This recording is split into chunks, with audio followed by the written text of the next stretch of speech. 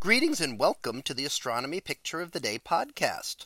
Today's picture for January 12th of 2024 is titled Good Morning Moon. So what do we see here? Well, here is an image of the moon from just 2 days ago. Yesterday, the moon would have been new, and a day before that, it would have been very old moon. So a very old moon is what we call a waning crescent, a very thin crescent visible in the morning sky just before sunrise. And you see the moon here just off above the horizon on the right hand side of the image. And you can see that the left hand side of the moon is illuminated. So that's very close. The illuminated portion points to the direction of the sun there below the horizon. So most of the moon was unilluminated that we could see, and only a tiny fraction. And that's what we call a very old moon in the very early morning hours of the sky.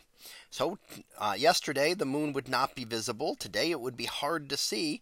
And another day or two it'll start the similar thing in the evening sky.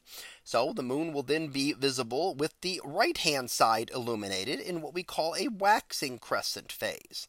Now a waxing crescent just means that it's getting bigger and bigger each day.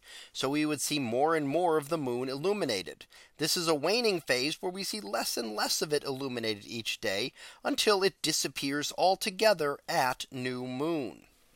Now the moon goes through phases because of its positioning with the sun and earth.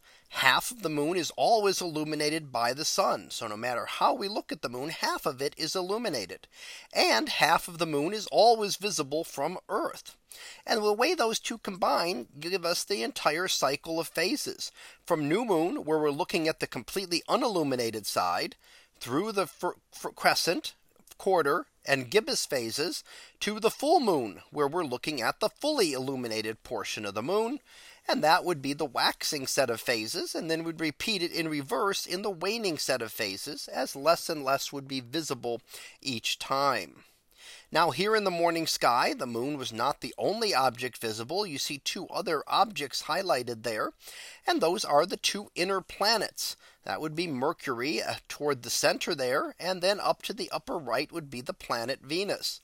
Those are the two planets in the solar system closer to the sun than Earth. Now what that means is those are also the two planets in the solar system that we would see go through phases as observed from Earth. So if you look at them with the telescope, you would watch Mercury and Venus go through the same cycle of phases that our moon does.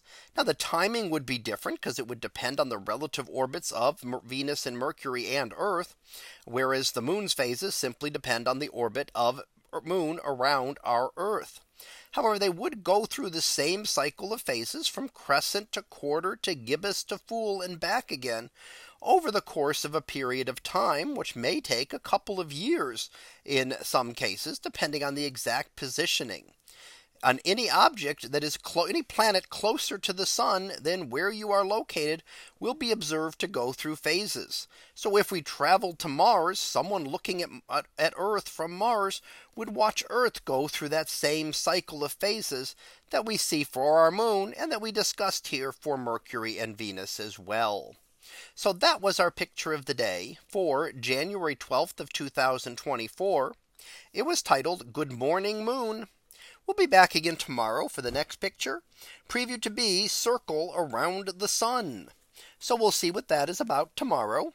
And until then, have a great day, everyone, and I will see you in class.